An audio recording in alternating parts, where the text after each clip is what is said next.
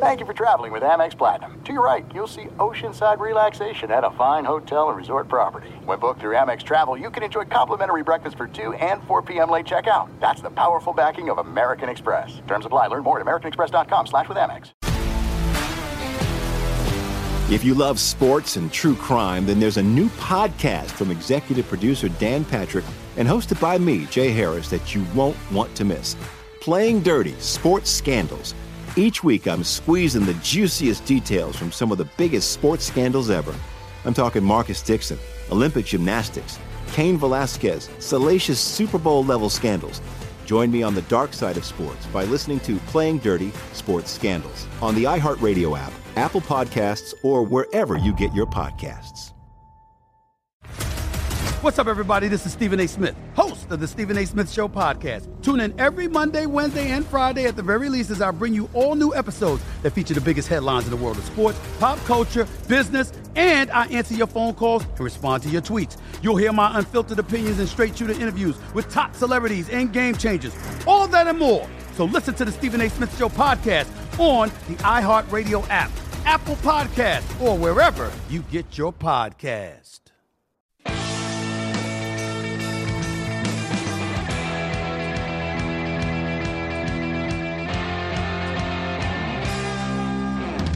We welcome you back in. It is hour number 2 of the Lombardi Line presented by BetMGM from Las Vegas with our producer, Matt Santos, behind the glass, Jonathan Von Tobel, who you'll see a little bit later today, The Edge with Matt Humans, 4 to 5 p.m. Eastern. Now, I'm Ben Wilson here in lovely Las Vegas, where we've got all sorts of MLB trade deadline news and notes that we're following today. The big story of the day, Juan Soto, who goes from Washington to San Diego. We're still waiting on the final actual deal here, as we just talked about in our last segment. One of the pieces, Eric Hosmer, he was on the no trade list for Washington, so he was able to reject that part of the deal. But as we're seeing reports, Jeff Passan just tweeting this out a couple minutes ago, the deal in some shape or fashion is going to happen. So no, people who are maybe panicking, yes, JVT, Hosmer could just blow up this deal. The Padre, who they tried to send to the Nationals, and he's not going to because of the no-trade clause, well, he can't. They would just find some other iteration there. But it is already agreed in principle, Juan Soto for a ginormous package there to San Diego. The other one that comes out this morning that, again, gets kind of buried because any trade today will be buried by the Juan Soto news, but the Minnesota Twins do get a pretty nice piece, closer Jorge Lopez from the Baltimore Orioles for 4 prospects. That's got you have to think for the Twins, who really, the market has not shown them any respect all year. They're still barely a minus money favorite to win the AL Central, because people still believe in the Chicago White Sox figuring it out. This will, I would think, JVT, this has to move the needle in a very positive direction for a team that has really struggled with the back-end bullpen most of the year. Yeah, and I thought, so Adam Burke, who is doing a live blog of all of these trades as they go down up on the website, I thought he made up a great point here when it came to Lopez. As he points out, it's a player development win for the Orioles. They took him 6.04 ERA, 5.15 fielding independent through the 2021 season, and then flipped him for 4 players in this deal, and he has turned around and turned into a pretty solid bullpen pitcher. Here's the thing, though. So 1.68 ERA, 2.99 FIP on the season. 8 runs in his last 11 1/3 in July, 4.76 ERA, 5.23 fielding independent. So should help the Twins, but if Lopez doesn't get back on track, then all of a sudden maybe the Twins are just looking at the exact same problems that they've had. It certainly could be. Well, and to me, the big element of this is you bring in Yohan Duran this year to the big league level, who makes his debut. Guy's average fastball velocity this year is 100.7 miles per hour. Like, he consistently hits 103.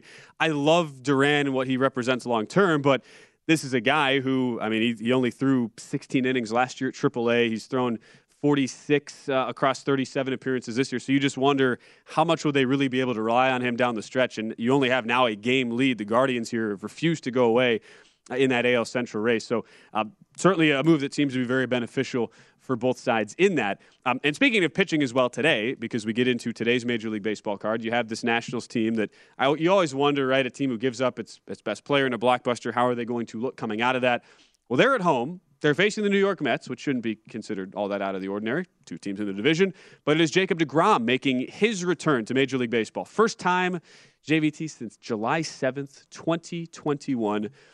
It was not the smoothest of rehab stretches for Jacob deGrom. Got lit up at times, including a start at AAA. But the Mets, I don't know how you bet this today. I don't think you would, but it's more just notable to point out. deGrom is back, near a $3.50 favorite. You got to lay nearly $2 if you want to bet the Mets on the run line today.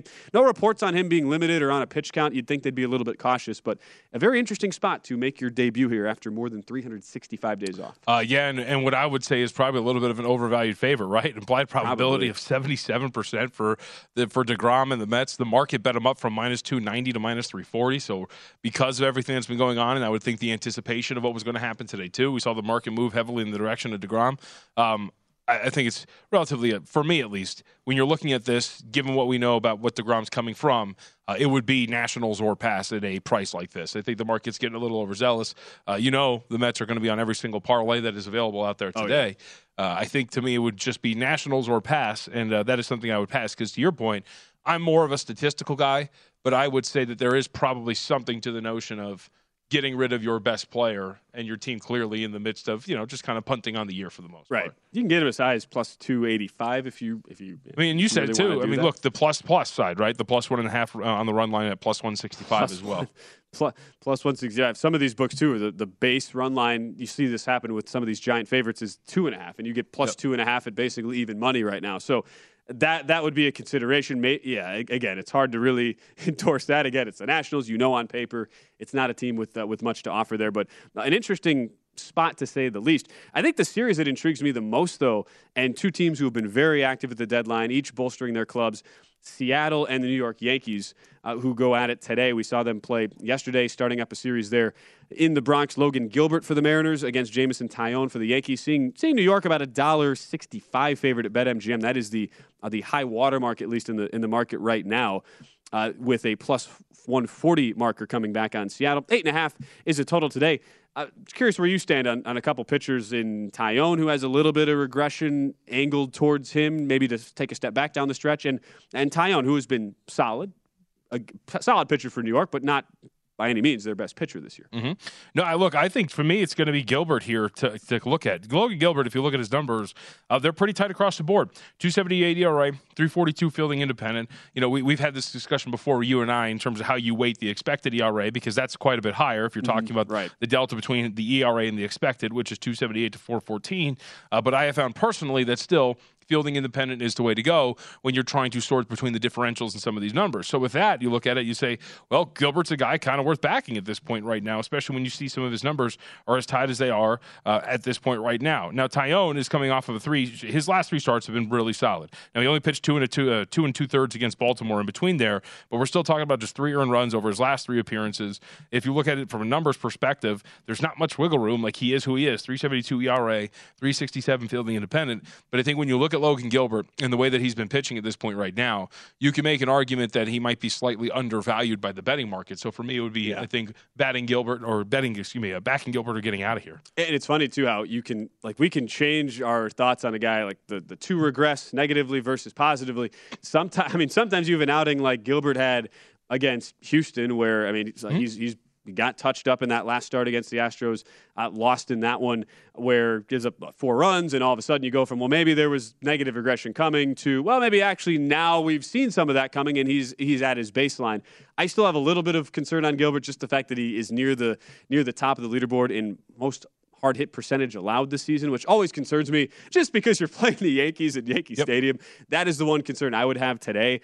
But to me, it would be a pass. But just find these matchups really, really interesting when you look as well at a guy like Taillon, sub 4 ERA, who has, as JVT just pointed out, been pitching pretty well as of late. And both of these teams really bolstering themselves at the deadline, too. Got to be feeling good about where they're at right now. And real quick to your point about Gilbert as well, being mostly a fly ball guy who gives up a lot of hard contact over in New York is probably something that would work against you, I would assume. Yeah. Just a hunch, maybe, that is how that would work out. How about the Red Sox-Astros matchup as well? You see the Astros over the weekend, they acquire Christian Vázquez from the Red Sox, who presumably just – is it me, JVT, or is it kind of weird how many of these trades happen where the teams are playing each other when the trades are made? And the guy walks across the hall. I was going to say Benintendi just kind of walks over to the from Royals to the Yankees. So you see Vázquez go to Houston, Boston in that weird spot where – mean, they're just hanging on for dear life at this point, and they are a near $2 underdog today. Christian Javier goes for the Astros against Cutter Crawford, the youngster for Boston right now. And you look at where the Sox are at, still a half game behind the Orioles, worst record in the American League East at 52-52 there. At this point, 3 games back of Seattle for that final wild card spot. They're not necessarily in a total sell mode. They're not really in a full buy mode either, though. And you now face one of the premier pitchers for Houston, who has been a very big cog in that overall 5-arm machine there down in Houston in the starting rotation. Yeah, the price seems like somewhat big here for Houston, and I get it. Houston with Christian Javier on the mound is going to be highly rated, but Cutter Crawford hasn't been terrible. 4.15 ERA, his fielding independence slightly lower than at 3.72. He can strike out at a relatively solid rate. We're talking about a 9.44 in the strikeouts per 9. He walks quite a few guys, but at the same time, if you look at it, like there's a lot of things to like about him when you look at some of his numbers, and we know how good Christian Javier is, and you mentioned it, and there's not really much of a difference in his numbers here. To me, it was going to be either the Red Sox or taking a look at this game going under the total. Because if you look at both of these pitchers and their ability to pitch, I do think that there's a case to be made that Crawford might be being a little undervalued here by the betting market, and that this has the makings of a lower scoring game, because I think we believe in Christian Javier as a pitcher and what he's going to be able to do here at home. That was the way I was looking at this, is between these two, you can either take the big plus price with Red Sox and believe in Cutter Crawford, which I think you can make a strong argument there, or you can look at both of these guys and understand that they have a really good position considering the way they've been pitching, and look at this thing under the total of 8. It's amazing, too, for Javier, a guy that the one issue he had last year, struggled with command, walked over, I mean, it was nearly 5 batters per 9. Mm-hmm. He's significantly gotten better there, about 3.5 walks per 9, over 12 strikeouts per 9 this year. That's a part of why you're seeing an expected ERA 2.81. You look at the fielding independent pitching, 3.39 with a 3.26 ERA.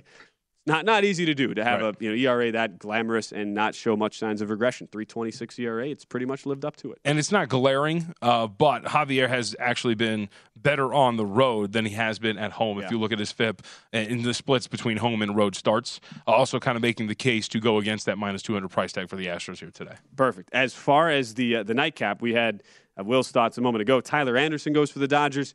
Guy who really, if you're looking at it, you compare Anderson and Gonsolin, the two really unsung heroes for this Dodger rotation. Anderson's a guy with the better numbers who does not have nearly as much regression as a guy like Gonsolin, who we finally started to see some of that regression happen over his last couple of starts.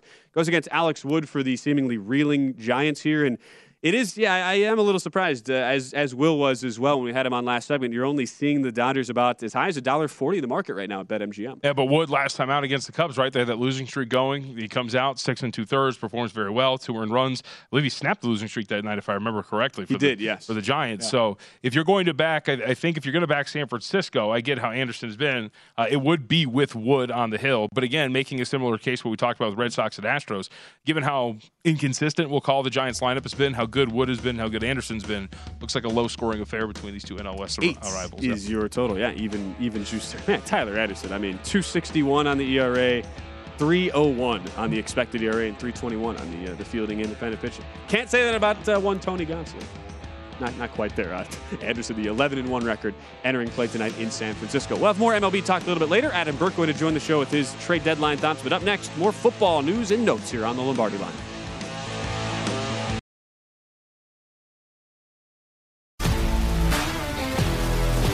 If you love sports and true crime, then there's a new podcast from executive producer Dan Patrick and hosted by me, Jay Harris, that you won't want to miss.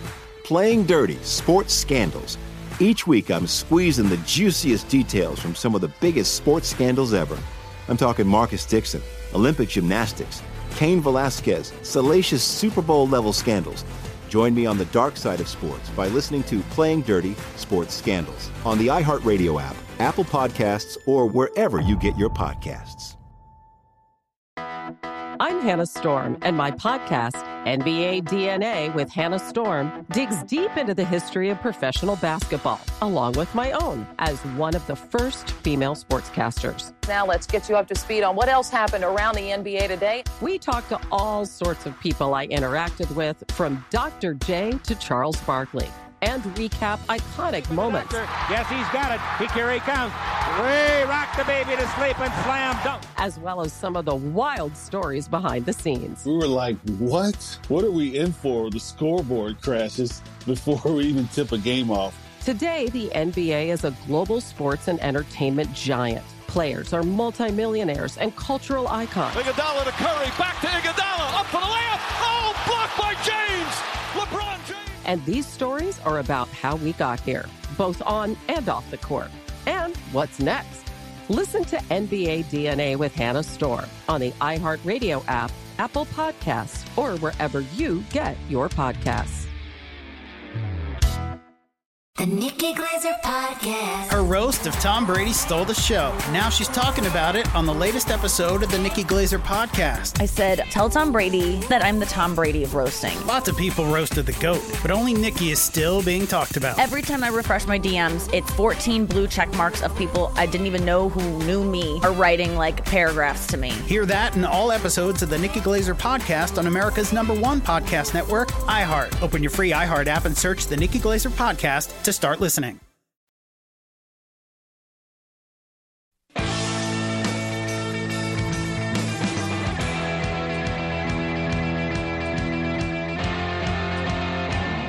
We are back. It is the Lombardi Line presented by BetMGM, Tuesday edition of the show. Jonathan Bontobel. I thought you were doing a read. I'm not going to lie. I was just like lounging and looking at the television, and then I was like, oh, hey, look at that. Yeah, I mean, look, it's 2 days right now for NFL training camp. Well, it used to be at least. Well, I was 2 days for us as well. 2 days. So Eric Mangini's giant face is on the television screen because he's talking with Colin Cowherd. And I was just looking at the headline because, the lower third, Matt Patricia on Patriots staff, we all kind of just work together when it comes to, the lack of a coordinator and play caller. So I was sitting back in amazement just thinking about what in the world this is going to look like for the Patriots. So I did not realize Eric Mangini, now Fox Sports NFL analyst. Oh, yeah, he's been out there for a while. And the man genius. The man genius. And as they put right there, I love they put the credentials. 2006 AFC Coach of the Year. Great. A better time. A better 16 years ago. How we remember. Yes, so speaking of the 2 days. Edge coming up. JVT will be on that later. I'll be on primetime action tonight. A lot of fun to be had throughout the network today. This is always one of the fun days, and especially in the summer stretch where there hasn't been much going on. It's like training camp abounding. Hall of Fame game 2 days away. Trade deadline going on in Major League Baseball. Had some interesting news and notes that come out, especially this comes out yesterday. Want to get your thoughts on the Alvin Kamara situation now, which amidst the Deshaun Watson revealing yesterday of a 6-game suspension, we also hear yesterday that Alvin Kamara, his court hearing is now postponed about 2 months here. The court hearing for the felony battery charges he's currently facing postponed 60 days. It was officially for the felony battery resulting in substantial bodily harm and conspiracy to commit battery, now going to begin on September 29th. Now, it's already been postponed 2 other times. And we were having some conversations last week with Michael Lombardi on this show thinking, all right, well, this thing could certainly drag on into maybe week 1. That was the thought at the time, given that we were expecting a August 1st start for this hearing. I mean, what do you think now of the fact that this is September 29th? This will be into the season here, and it kind of remains to be seen. Like it's not something that will leave him out of games until the hearing actually happens and is concluded. So you could see a suspension not happen until 2023 season. You could also see one happen mid-season this year, depending on what actually happens. I'm going to make him being suspended in 2023 the favorite. The favorite, yeah. If there is a suspension to come. Only because, like, the NFL, we see the process all the time, and we'll see what happens, what comes of the process and the hearing for him. If nothing legally comes of it, then the NFL will probably do its own thing in terms of investigation and whatnot, and that could take a while. And if there is any sort of pushback on something like that, like we're kind of seeing with Deshaun Watson, then this drags out into, like, the end of the year. I would think that you go into the year with the New Orleans Saints, assuming that Alvin Kamara is going to be available for the entirety of the 2022 NFL season. That's just, again, that makes it the mystery of New Orleans, because I think if you evaluate it, if I were to guarantee you that Alvin Kamara were going to be a part of this team for the entire season, I think there's a real case to be made for this team to be a playoff squad, to be a potential, if you're talking about just the odds and the implied probability, I think there is value at a price for them to win the division at plus 375 personally, by the way that I rate them. Mm-hmm. And I think that if you're to guarantee me that, then I'm really tempted by a New Orleans Saints team that could have one of the better defenses in the NFC, and Jameis Winston, who gave them a baseline of play last year that was relatively positive.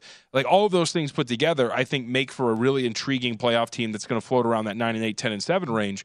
But But again, that's the mystery because we don't know how this is going to be handled. I would think it gets dragged out into next year, but that is obviously nowhere near a guarantee. Right, and it kind of comes down to, even if you have some of the conviction, as you clearly do, at least thinking these numbers are favorable enough to bet them, do you still make that wager, even if you are in your own mind, your own handicapping brain saying, well, I make it like $1.50 favorite that a suspension doesn't happen until next year? Like, the question is that enough for you to still say, all right, I feel like a bet is worth it, or would it more be, all right, let's just see how this plays out maybe week to week and look at maybe an in-season angle here? Yeah, I think it's more for me about maybe taking a position on New Orleans early in the season.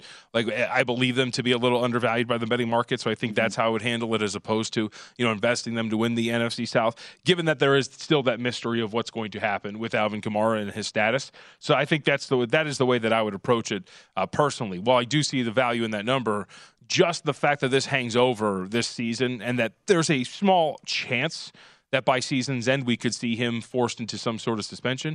You're talking about the scenario off the air. Can you imagine if they enter Week 17 like a game out of a wild card spot or in control of a wild card spot, and Eagles and Panthers, those are essentially coin flip spots, and they're like, oh yeah, by the way, Alvin Kamara is not going to be available for you. Like that.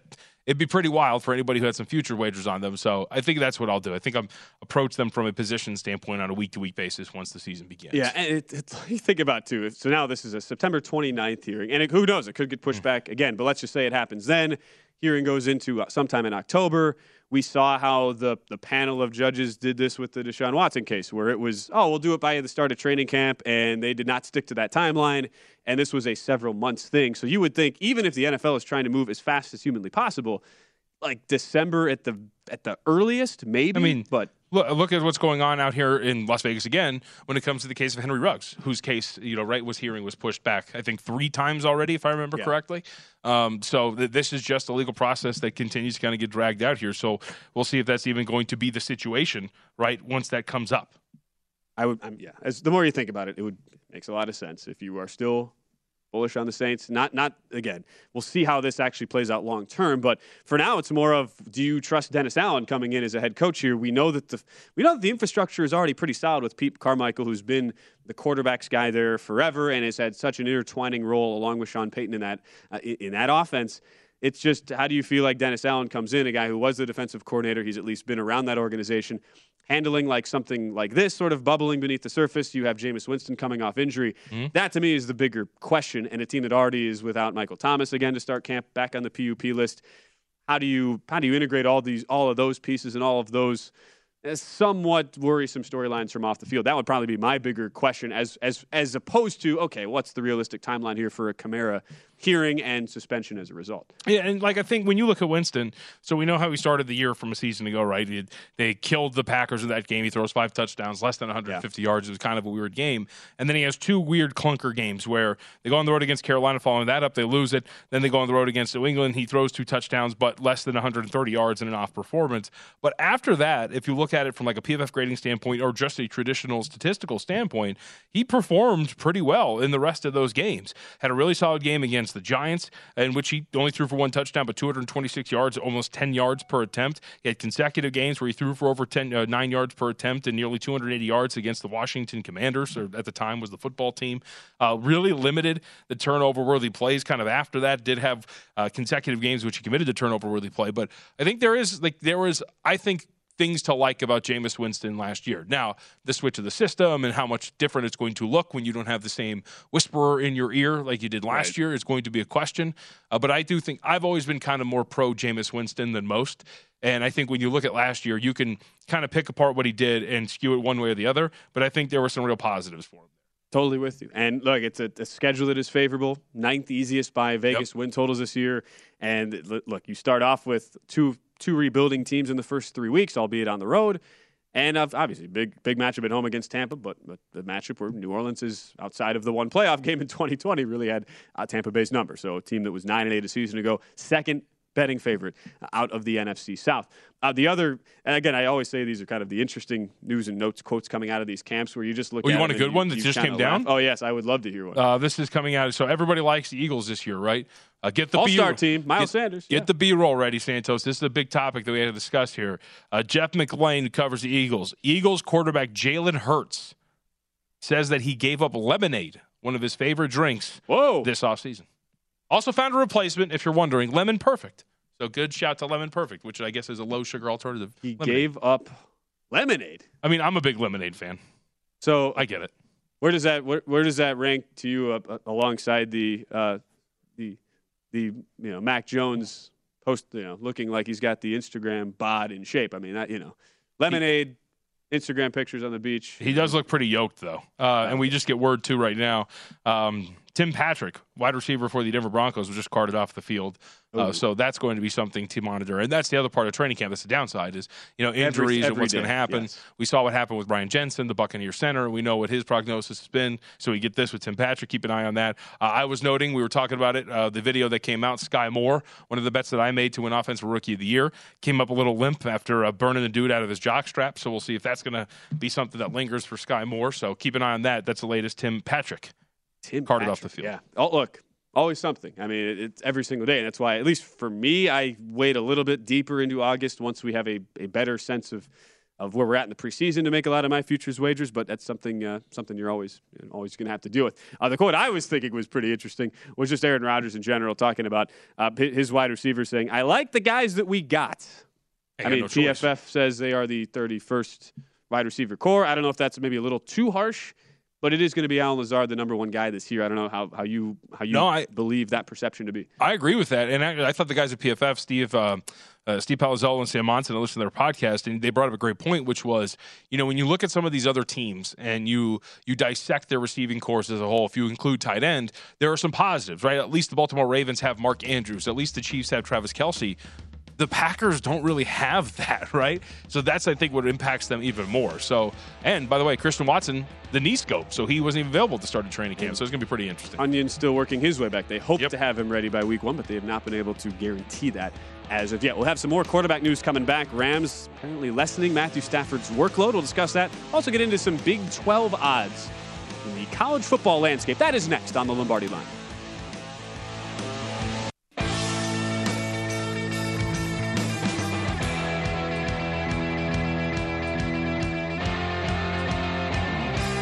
The VSiN College Football Guide is out now. Start your football season on the right foot with expert profiles of all 131 teams, including team trends, power ratings, and over-under recommendations, plus our best season win total bets, Heisman hopefuls, and playoff predictions.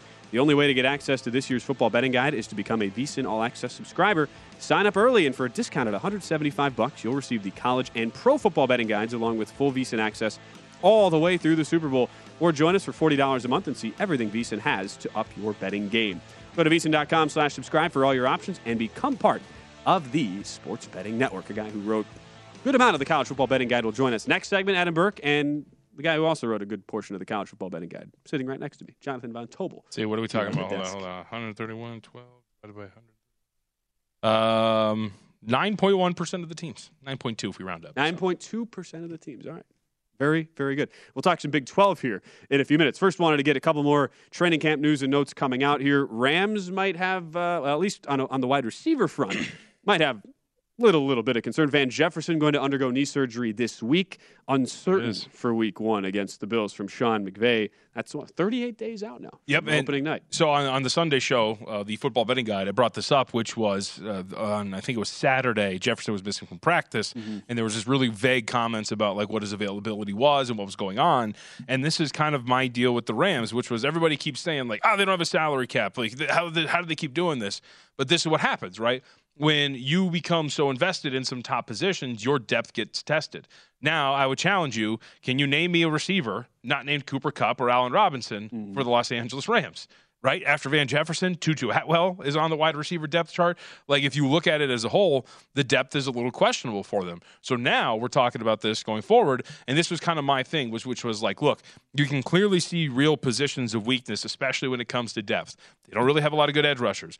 Their wide receiver depth is going to be tested if anybody goes down. And here we are, Van Jefferson, knee surgery, and started the season in doubt. And that's, I think, a little bit of a sign of worry for the Rams, who are still a very good team, obviously, right. But that's something to monitor as you move forward into a season. And for the people saying, well, Odell Beckham, that guy's a free agent, just run it back. Well, coming off of what again? Yeah, he's not going to be available for at least probably the first month of the season, even if they wanted to do that. That's certainly on the surface seems to be the more important thing coming out of camp there for the Rams, although they have seen the reports that Matthew Stafford, they are still saying that he's dealing with elbow discomfort. They did not throw during spring workouts at all. They limited Stafford's throwing in the spring, and it's been a slow ramp up for him so far. And I guess the logical question, we've talked about this in the last couple of weeks with some of the overall player totals, the props here, and how Stafford's numbers are expected to drop off. Again, with how historic of a year it was last year when you think about the season Cooper Kupp had as his top receiver.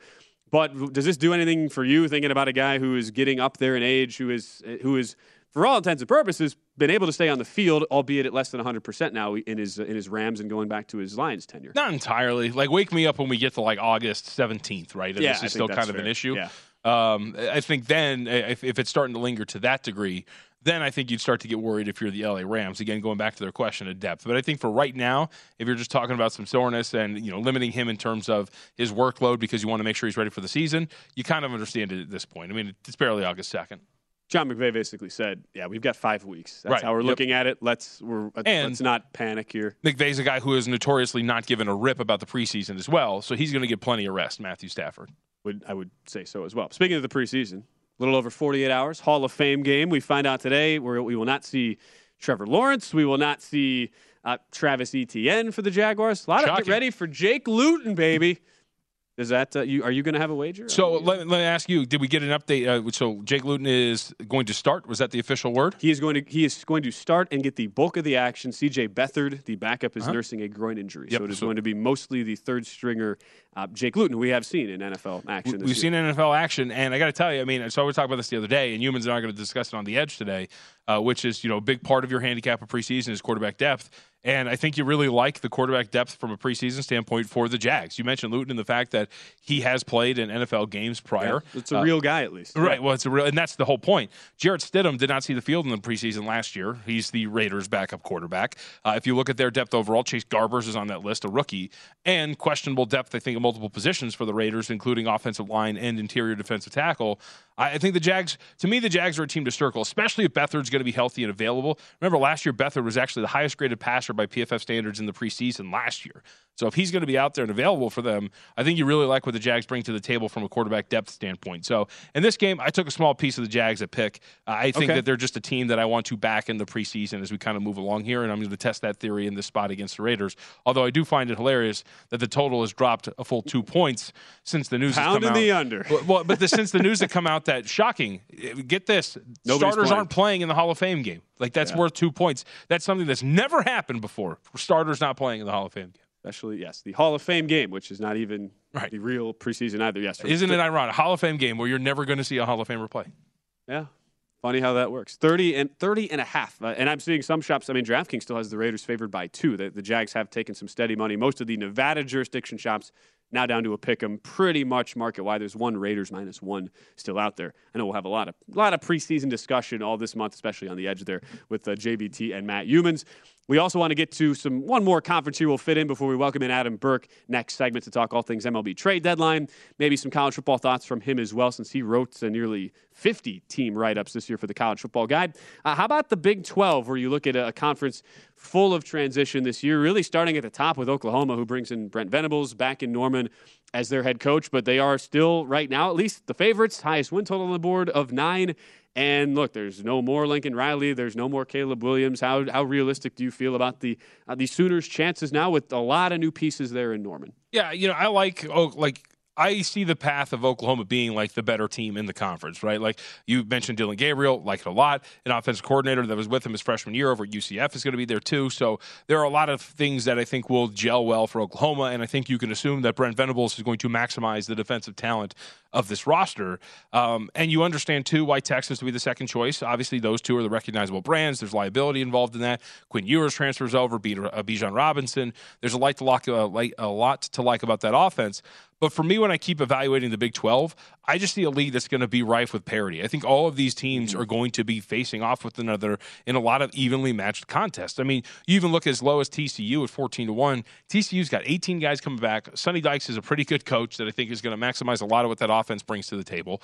Kansas State is going to be really good defensively, and Adrian Martinez comes in as a transfer quarterback to give you a baseline of play. And Baylor, I think, has some really intriguing talent, specifically along the offensive line, and a guy who led them to the Big 12 title, at least from the game standpoint, because he got the start at quarterback. So I think when you look at it overall, to me, if we're talking about winning the Big 12, I'd rather take my shots elsewhere than with the two favorites, and I landed on Baylor personally. I get it. We had Tim Brando come on on Primetime Action like about a week ago, and he said Baylor felt pretty confident. Baylor's the best team in that league, top to bottom. You think about last year, Big 12 title game, Oklahoma State, Baylor. Those are your third and fourth betting favorites this year.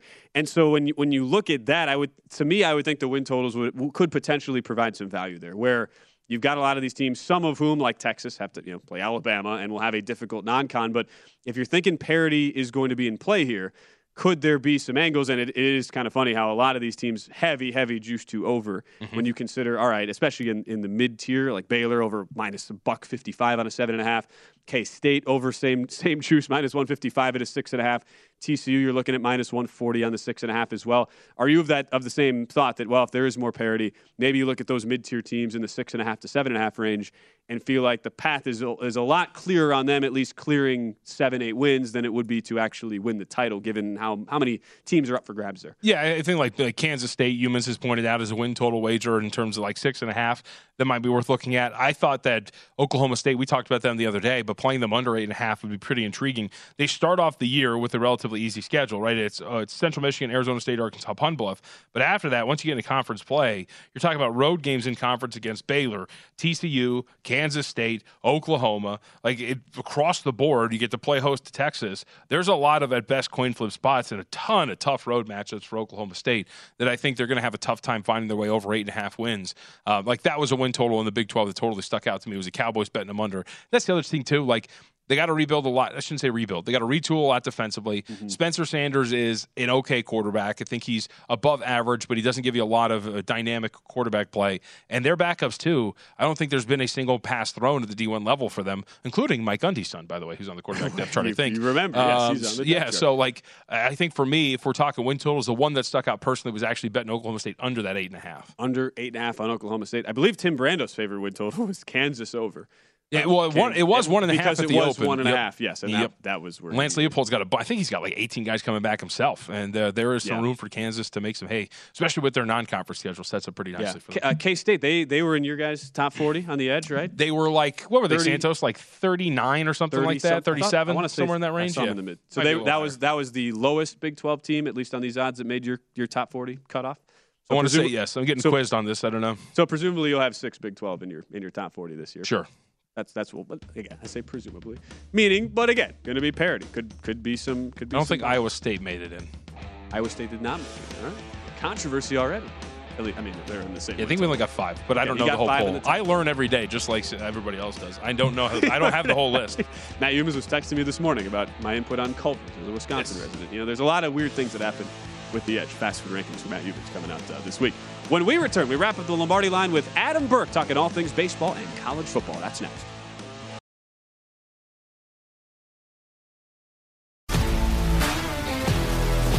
If you love sports and true crime, then there's a new podcast from executive producer Dan Patrick and hosted by me, Jay Harris, that you won't want to miss. Playing Dirty: Sports Scandals. Each week, I'm squeezing the juiciest details from some of the biggest sports scandals ever. I'm talking Marcus Dixon, Olympic gymnastics, Cain Velasquez, salacious Super Bowl-level scandals. Join me on the dark side of sports by listening to Playing Dirty: Sports Scandals on the iHeartRadio app, Apple Podcasts, or wherever you get your podcasts. I'm Hannah Storm, and my podcast, NBA DNA with Hannah Storm, digs deep into the history of professional basketball, along with my own, as one of the first female sportscasters. Now let's get you up to speed on what else happened around the NBA today. We talked to all sorts of people I interacted with, from Dr. J to Charles Barkley, and recap iconic moments. Yes, he's got it. Here he comes. Way rock the baby to sleep and slam dunk. As well as some of the wild stories behind the scenes. We were like, what? What are we in for? The scoreboard crashes before we even tip a game off. Today, the NBA is a global sports and entertainment giant, players are multimillionaires and cultural icons. Iguodala to Curry, back to Iguodala, up for the layup. Oh, blocked by James. LeBron James. And these stories are about how we got here, both on and off the court. And what's next? Listen to NBA DNA with Hannah Storm on the iHeartRadio app, Apple Podcasts, or wherever you get your podcasts.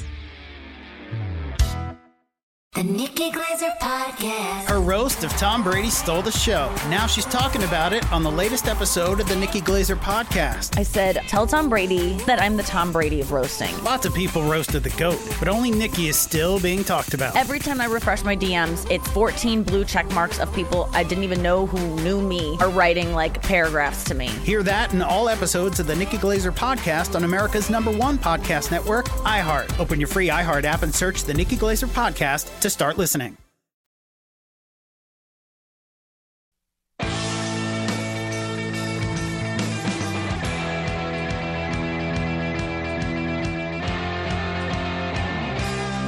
BetMGM, the king of sportsbooks, unleashes the spirit of Las Vegas with BetMGM Rewards. Every time you make a wager at BetMGM, you can earn BetMGM Rewards points that you can redeem for online bonus credits like free bets and risk-free tokens. Planning a trip to Vegas, you can also convert your BetMGM points into MGM Rewards points that you can use towards dining, shows, and hotel rooms at over 20 MGM Resorts properties located on the Las Vegas Strip and nationwide. BetMGM Rewards is sports betting's premier loyalty program featuring exclusive offers, incredible experiences, and valuable perks when you wager on the BetMGM app. Sign up with BetMGM or log on today to get an even bigger piece of the action with BetMGM Rewards. Eligibility restrictions apply. Visit BetMGM.com for terms and conditions. Must be 21 years of age or older to wager. Please gamble responsibly. Gambling problem? Call 1-800-GAMBLER. Back for the final time on the Lombardi line with Jonathan Von Tobel. You'll catch him and Matt Humans on The Edge coming up in a little bit, 4 to 5 p.m. Eastern today. Brett McMurphy joining the show from who's been a long-time college football insider and a reporter. So that'll be really nice content as well. Big thanks as well to our technical directors, Liz Foster, Matt Hicks, Jeff Jens on audio as well, helping out along with Matt Santos, our producer today. So fun show being with you today. Never thank our crew. It's always understood. They know. You guys do a good job. Okay. That'll be good for the next year. You do it once a year, and it just kind of carries over. That's right. They know I appreciate them. John Von Tobel, hard man to get compliments from. He's very, very much by the book. We'll welcome in now Adam Burke, who both you, JVT, and Adam, big contributors to the College Football Betting Guide. Maybe get some thoughts from Adam in a little bit on CFB things. But the main story of the day coming out of the Major League Baseball trade deadline, Juan Soto trade. At this point, it broke about 2 hours ago, just a little bit under that, where Juan Soto goes from Washington to San Diego. Adam, I know you've been doing this live blog here at VSiN.com. You've been all over everything. What was your initial reaction here to Soto going to San Diego in this particular blockbuster move that will really come to define this current trade deadline? Yeah, so look, I mean, I think it was one of those things that we kind of expected to happen over the last 24 or so hours, where it looked like San Diego was pretty clearly the front runner to get Juan Soto. They certainly had the right pool of prospects to get him, including some major league ready talent like C.J. Abrams, like Mackenzie Gore, who's of course hurt right now. But this is obviously a very significant move. And I think it's one of those things for the Padres where offensively they've really struggled. The pitching staff has been good. The starting pitching and the bullpen have both been solid. But the offense, particularly against right-handed pitching, has had a lot of issues. So not only do they get Juan Soto, but they also get Josh Bell, who's a switch hitter, guy that can match up against a lot of different pitchers. Really, really good addition for them to get Bell thrown in the deal. Obviously, we'll see what happens with the Eric Hosmer component that's been talked about a lot. It seems like he has not waived his no-trade clause for this deal, but the deal will get done with the prospects and Soto as the centerpieces. So, Adam, when you look at it from the chances of the Padres now winning a title this year, 11-1 about right there, 12-1, I think, consensus number for them to win the World Series. In your mind, because we always know this, right? Futures board's a reflection of liability. They're going to be a popular team at the window. What are some true odds for this team to win the World Series? Because, well, I think this is obviously an improvement for them. I don't find myself wanting to run to bet them at 11-1 or so to win a title. Yeah, I don't find myself wanting to run and bet them at this number either. I mean, I thought it was really interesting last night that you could still find 20-1, 22-1 out there in the market, even though it looked like this deal had a much better chance of happening than not happening. So for anybody who, kind of speculated a little bit, got that 20-1 or 22-1 price, I think that was a good grab. At this point in time, I mean, look, they're going to have to play in the wild card round because they're not going to catch the Dodgers in the West. They're 12 games back. They have 12 head-to-head meetings, but they're not going to run the table in those. So I don't think they'll win this division, which means they won't get a bye, which means they'll have to play in that first wild card round where anything can happen in a 3-game series. And we've seen the Pirates sweep the Dodgers in a 3-game series this year. So anything can happen in the span of 3 games. They're still below the Dodgers for me. And with the Mets getting Jacob deGrom back tonight alongside Max Scherzer and all the other talent that they have, plus I think they'll still upgrade something today. The Padres are maybe the 3rd best team in the National League. I still really like the Brewers as well. So I really don't think there's much equity at 11-1, 12-1. I've even seen as low as 8-1 out there. If you didn't speculate on this and get 20-1 or better, you kind of missed the boat at this point. One book, 5-1 here in Nevada, Adam, in case you were wondering. Follow Adam at Skating Tripods, by the way. I'm sure that same shop hangs a yes/no market, Adam, so we can bet the no on that. Yeah, I'm sure. I'm sure that is the case. For Adam, you mentioned the Brewers, though, a team that you are high on. You texted me yesterday as soon as the Josh Hader news broke as well. I, as a Brewer fan, it is hard for me to not be conflicted, I should say, when you trade away one of the best closers in baseball, when you have a 3-game division lead. But it's a big haul coming back the other way. San Diego gets Hader now. What do you make of that deal if you're analyzing things from both sides now, when you add Hader in the mix in San Diego and you add 2 pretty usable pitchers in the mix for the Milwaukee Brewers? Well, I like the deal a little bit more for both sides than I did yesterday because obviously the Padres are going for it, getting Hader and now getting the Soto deal done. If it had just been Hader in a vacuum, obviously that's not going to be enough. He's a great relief pitcher, certainly, but the Padres needed more than that. They needed offense. Now they've got it with Soto and Bell. So when you look at the grand scheme of things for the Padres here and the way that A.J. Preller is very clearly going for it, this Hader deal makes a little bit more sense. With that being said, I mean, it's kind of World Series or bust over the next 2 to 3 years for them because they've given up a large portion of their future. Losing Ruiz, losing Gasser in this deal with the Brewers, along with, I think Dinelson Lamet's a pretty good pitcher himself. So I like this deal for both sides. I like it for Milwaukee because they're a very small market team by MLB standards. I think they're the 28th or 29th in market size. They have to thread the needle. David Stearns has to try and buy and sell at the same time at the deadline. That's what he did here. I don't mind kind of getting out from under Hader right now because he hasn't been overly sharp and he's got a huge contract coming next year, his last year of arbitration. So I like this move for them. I don't think it hurts them that much in the short term. And I would expect Stearns and the Brewers to do something else before that 6 o'clock trading horn goes off today. So, Adam, every time at the NBA trade deadline, I'm always asked if I do one of these hits about like, hey, which deal makes it so that we want to go out and bet a future right away? And I always give the same boring answer, which is kind of what you said about the Padres. And the boat's kind of sailed on actually all of these. There's really nothing to be picked away from these future odds. Is there anything at all that you can take away that a move was thus that you can look at the futures odds and the markets didn't adjust enough for a positive impact of a move at all?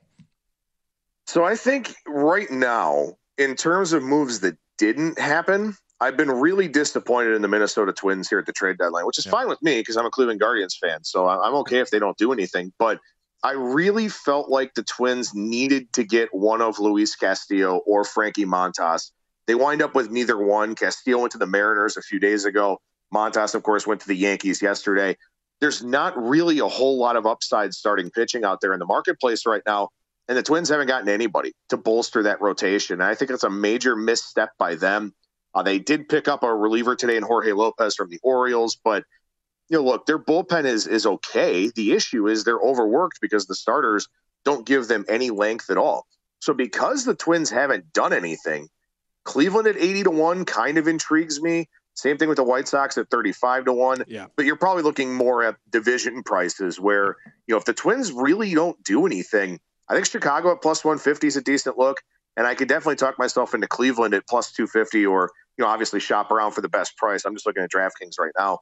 But if the Twins don't improve their pitching staff, I think that's a major mistake on their part. Just a 1-game lead right now for Minnesota. We talked earlier, Adam, JVT and I did about just how Yohan Duran, I mean, the guy has been so utilized so heavily this year, first year in the big leagues. How much more will you be able to ride him down the stretch? So at least he gets something in Jorge Lopez. But yes, you would have liked to have seen a little bit more there in Minnesota. Before we get you out of here, Adam, we have been plugging our college football betting guide here throughout the show. It's been Mountain West Day on Lombardi Line because Jonathan Von Tobel, he was our guy writing a lot of the Mountain West previews. I understand we were just breaking down the big San Jose State commit. That's how deep we were going there. I understand you have a play on. you did not write the Mountain West, but you do have a play on Air Force looking at their win total of 8.5 this year. Yeah, I actually have Air Force really highly ranked in terms of my power ratings. I have Air Force up around 10.25 projected wins. So that's well above market. I think it's the biggest overlay that I have, in the market here. I don't think their division's particularly good. I think the conference championship comes down to them and Fresno State. I have those two teams power rated just about equal for this season here. But I think the Falcons are really, really good. They're very experienced. Troy Calhoun's an excellent head coach. And I think Boise State probably falls off a little bit this year. I'm not super high on any of the other teams that are, in their area there in the Mountain West. So, it's a conference that's going to get rid of divisions next season. So that'll be a pretty interesting thing for them. But for right now, I just look at this Air Force team, and I think this may be the best team that Calhoun's had there. You and JVT both. You guys are on the same page. Adam, was that you or was that Steve Mackinnon who had them favored in every single game this year? I think I had them favored in every single game this year. Yep. Wow. Maybe one pick 'em in there, or is it all 12 going to be favored? Yes, I mean it depends. I agree with the sentiment about Boise State too. I mean maybe you can talk yourself into Boise State being near pick, but I don't think that's going to be the case. They should be favored on October 22nd. No doubt. Pretty amazing there. Go follow Adam on Twitter if you don't already at Skating Tripods. You're continuing your live blog there. Is that the rest of the deadline day here today, Adam at VSiN.com? Yep, that's what I'll be doing. Look at that. Refreshing Twitter feverishly. That is a very active, or actually accurate verb to describe what Adam is doing all day today. Adam, thank you for the time, and thank you, JVT. It's been a blast. As always. 2-a-days for us, so we're just, this is our warm-up. Catch JVT on the Edge in a couple hours. Time, I'll be back on Primetime Action tonight. Up next, though, it is Odds On from our Circus Sportsbook studio. Mike Palm, Amal Shaw, up next on VSiN.